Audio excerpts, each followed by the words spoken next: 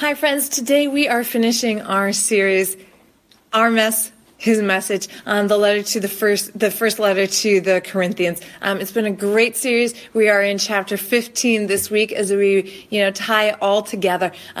It's been super helpful to me. I feel like I've learned a little bit about my mess and a lot about God's message. And today, Paul writes to the church 2,000 years ago and says that God doesn't want to make them better. He wants to resurrect them. God doesn't want to make us better. He wants to resurrect us. The spiritual life is not about improvement. It's about transformation. It's about diving into God's love so completely and totally that everything that is not of God just dies, falls off, and we are reborn, remade, transformed into our unique creative selves.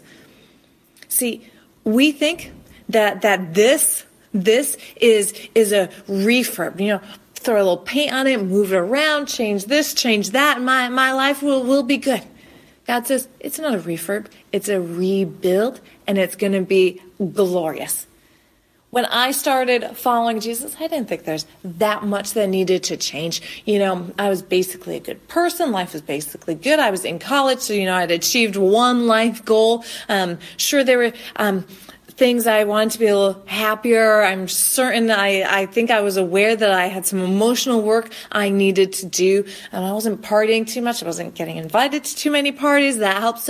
I did not think that my life needed to be transformed. I thought it needed to be improved, but I didn't think it needed to be transformed. And throughout my Christian life, I have assumed that God wants to just improve my weaknesses.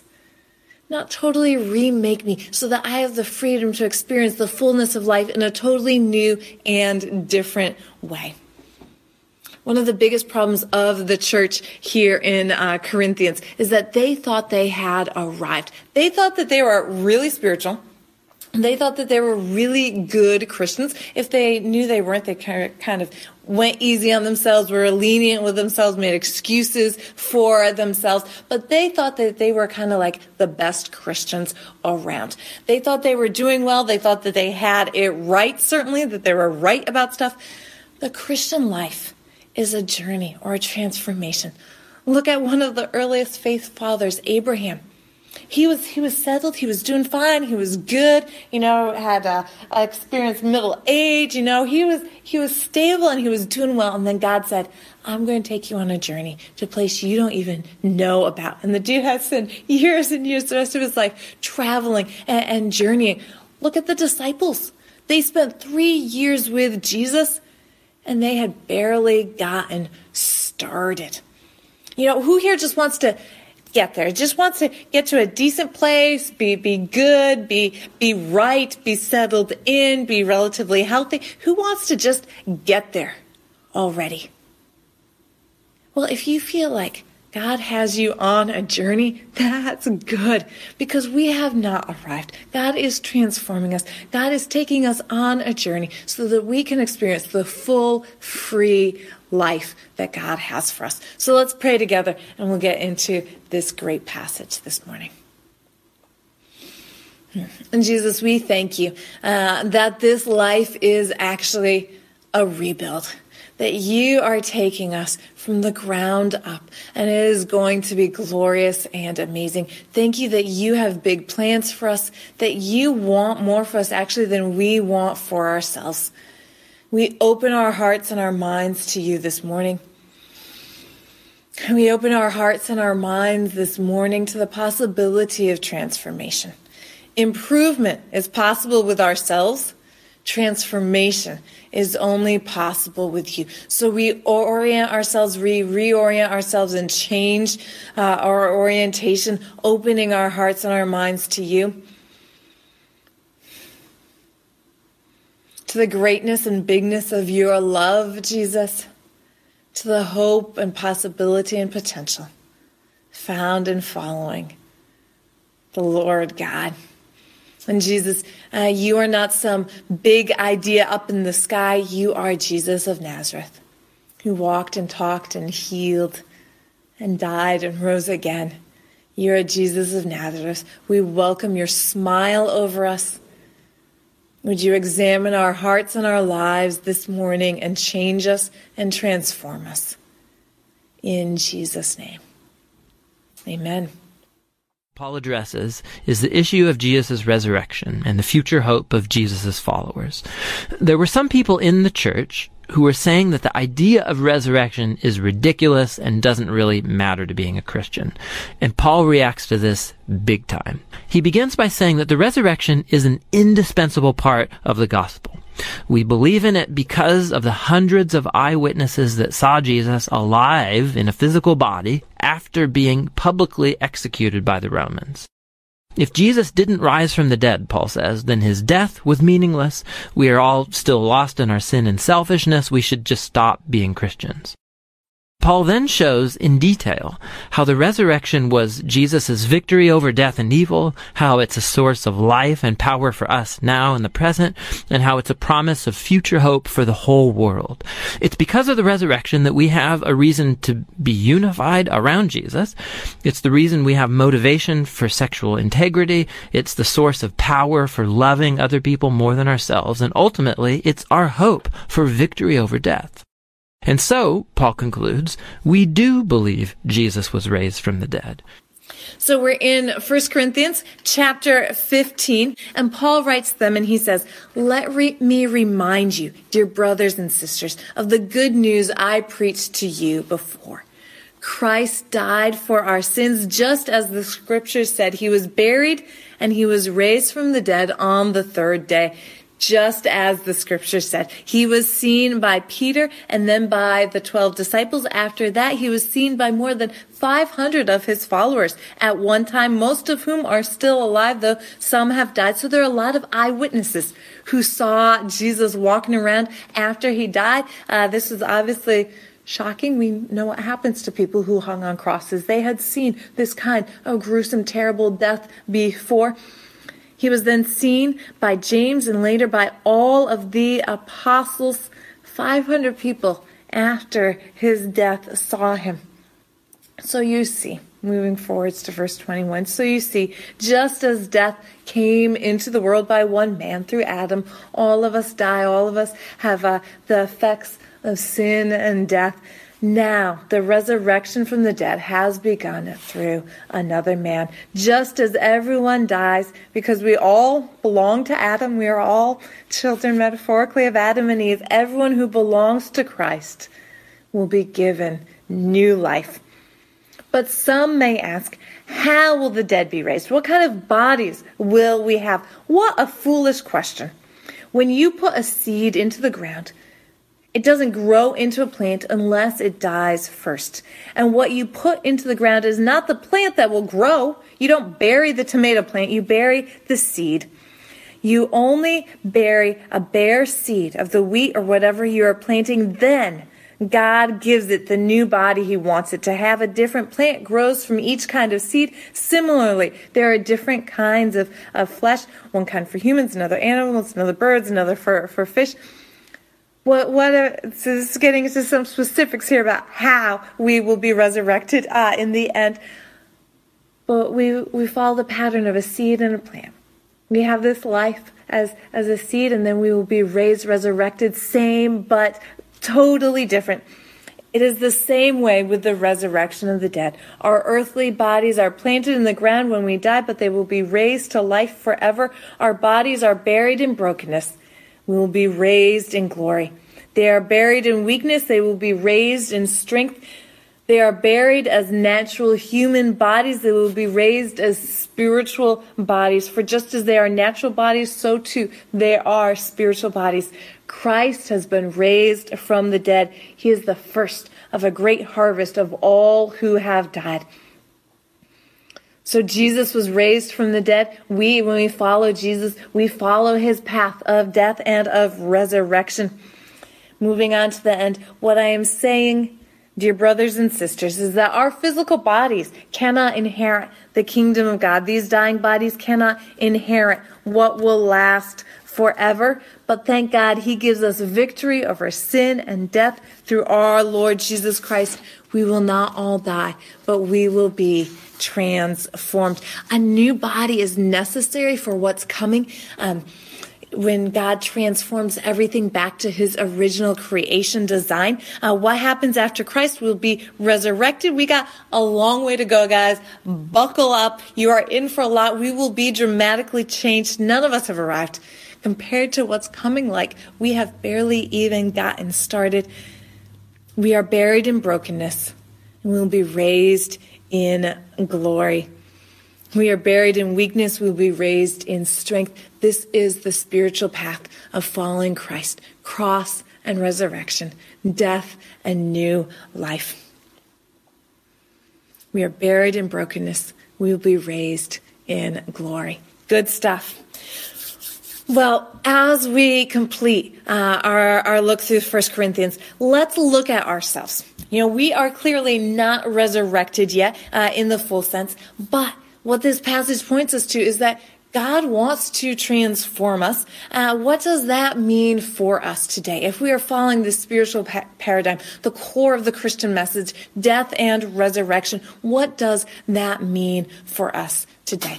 Well, to be resurrected, you do have to die first. Jesus said in the Gospels, he was teaching his followers, and he said, I tell you the truth, unless a kernel of wheat is planted in the soil and dies, it remains just a little seed, but its death will produce many new seeds, a plentiful harvest of new lives. Those who love their life in this world will lose it. So the spiritual life is about surrender. We start with baptism. We go under the water that could kill us. Then we're raised to new life. It's an image of dying and raising in baptism. If we hold on to our seed, if we want to protect our seed, it will never be raised and transformed into something more, into something greater. And this can be hard. Because we look at our little life and we want to protect it. We want to preserve it. The seed cannot understand what's going to happen to it. The seed doesn't think, oh yeah, I'm sure breaking apart and then getting dirt on me and then, everything, this will be fine. Yeah, no, I want to protect myself. The seed cannot understand what's going to happen to it. What happens if the seed gets really nervous and says, you know what, I got a good thing going right here, right now. I'm just going to stay the way I am. We cannot stay the way we are if God is going to raise us and transform us and produce new good things in us. We cannot stay the way we are. I think about protecting that little seed, protecting your comfortable space, self-preservation. We feel comfortable with self-preservation. That feels good. I know what I'm dealing with. I know what I got to work with. I want to keep life the same. It may not be amazing, but at least I know what's going on. As some of you, many of you may know by now, I am a twin. I have a twin sister. And my husband calls being a twin a cheap party trick. And it is true. You enter a group of people, and it doesn't matter what you bring to the party. It does not matter if you got any good jokes. It does not matter if you bring a yummy dish for the potluck.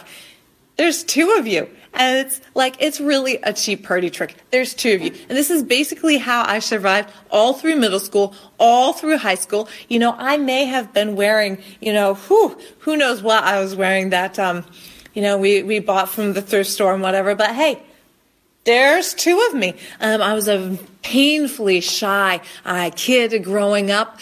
So having that best friend, having that wingman always with me, and it fit. I had somebody with me, somebody to do life with me.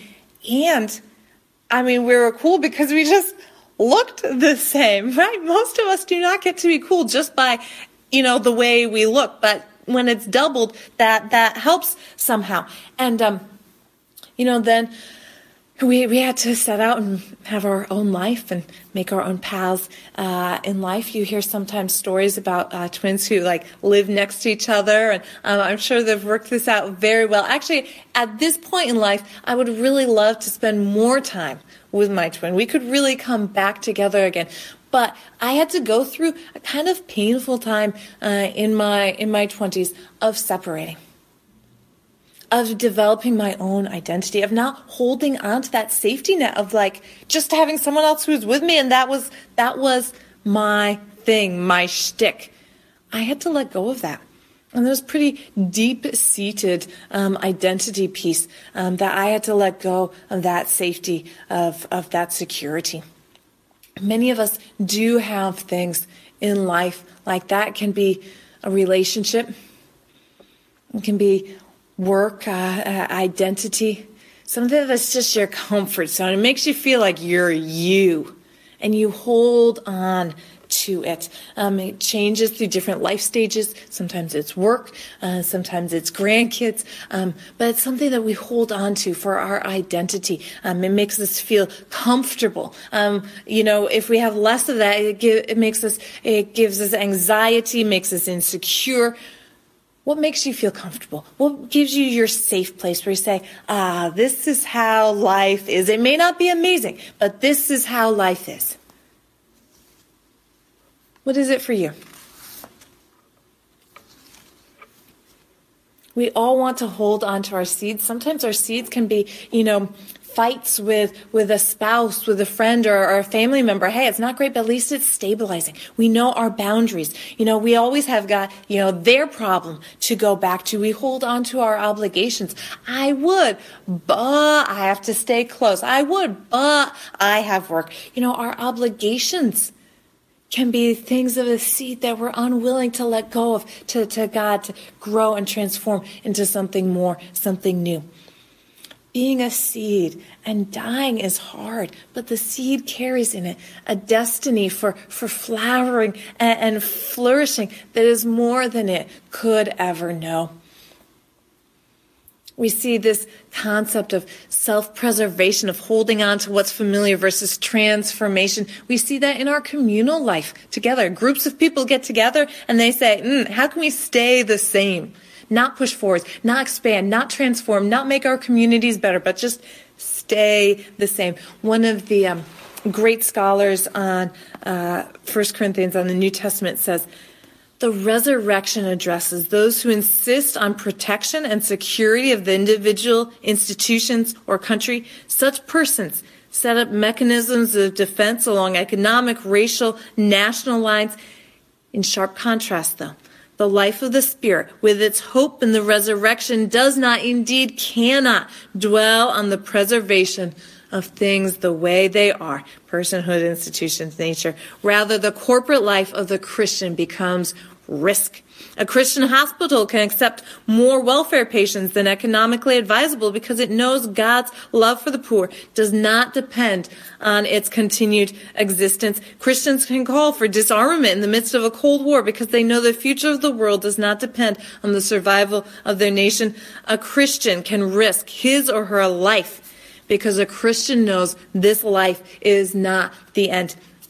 And this is Graydon Snyder. And it's a little dated, but he says, as a community, communally, Christians can open themselves up to risk, open themselves up to transformation in ways that non-Christians can't because we have to preserve what we have. But we know that if a seed falls into the ground and dies, that it transforms and becomes way more than it could ever be otherwise. All of us live looking in the mirror. All of us live through a filter of ourselves. So seeing this can be really hard. We check the mirror in the morning and we keep on checking back throughout the day. We live our life through ourselves. So expanding to see the promise of resurrection and transformation can be hard. When I'm confronted with my failures, I don't see transformation and resurrection. I just see that I need to try harder. Okay, I didn't do this right. I failed. I didn't love this person well. I didn't handle this argument well. I was too tough on myself. I had a lot of negative self-talk. I said, okay, I'll try harder. But then nothing changes. And the reason that nothing changes is because I am still focused on me, my failures, my remorse, my regret, my discouragement. The love of Jesus requires that we leave all of that behind. The focus is not on the seed. The focus is on the love of God. The theologian David Benner, who I just love, says that a Christian conversion is not merely about encountering love, nor is it about developing new theologies or new ideas or new values about love. We like to look at love. My brother-in-law, he'll go and test drive cars, really cool convertible cars. He'll take out my sister, and the two of them will go test drive a nice car on a nice day, take it out for a spin, then he'll come back and be like, no, we're not buying today. Thanks. Here are the keys. And that's been like a fun afternoon for him. Me, I can't do that. Like I don't quite have the guts to go in and test drive something that I have zero intention of buying. But Christians do that all the time with love. We like to test drive love. We like to window shop, admire it, be kind of warmed by the presence of looking at love and counting, oh, that's so nice.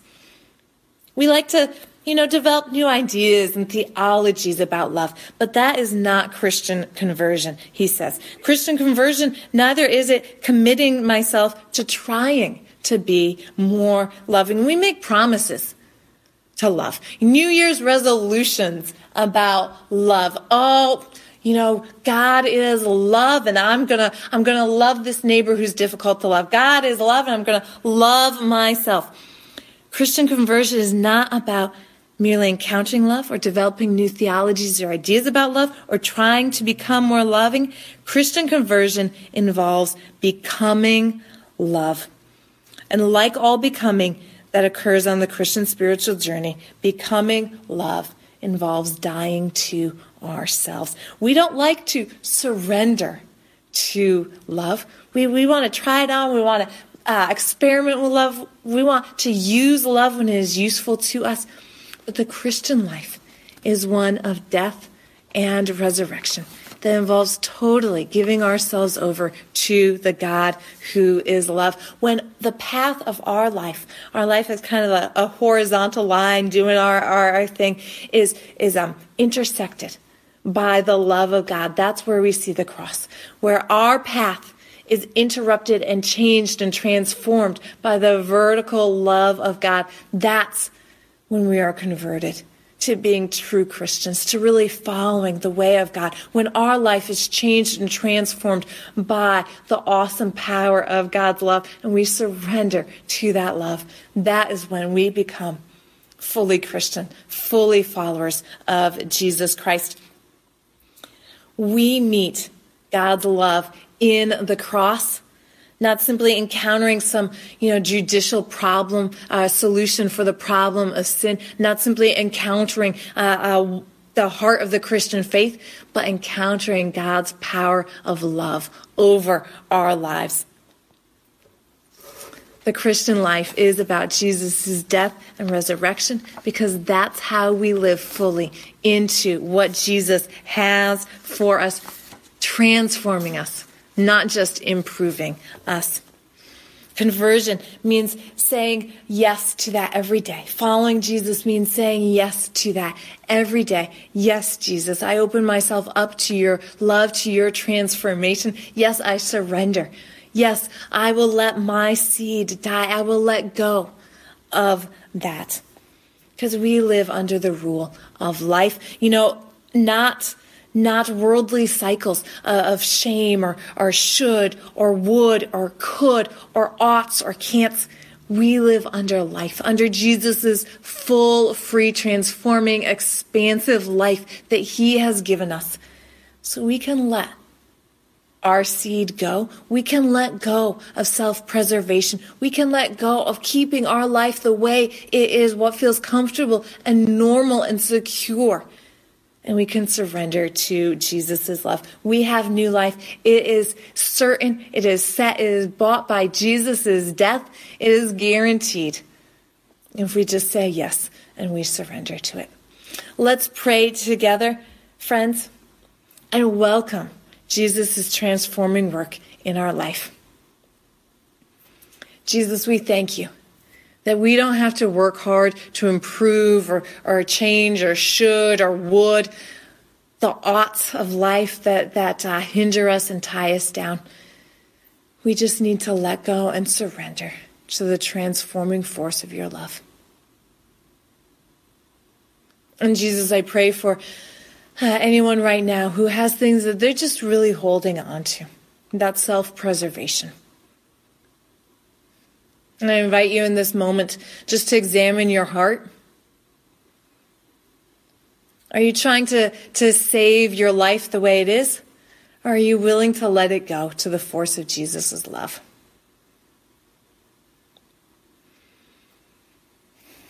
And if there are ways that you're holding on to that seed, not letting it go to Jesus' transformation, I invite you right now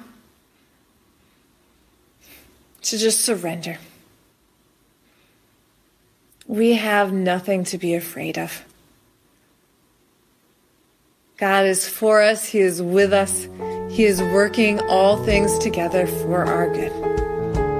We thank you. We praise you. And we say this morning, with everything that we can, with everything that we know of, the best we know how, we surrender to your love. Would you transform us in Jesus' name?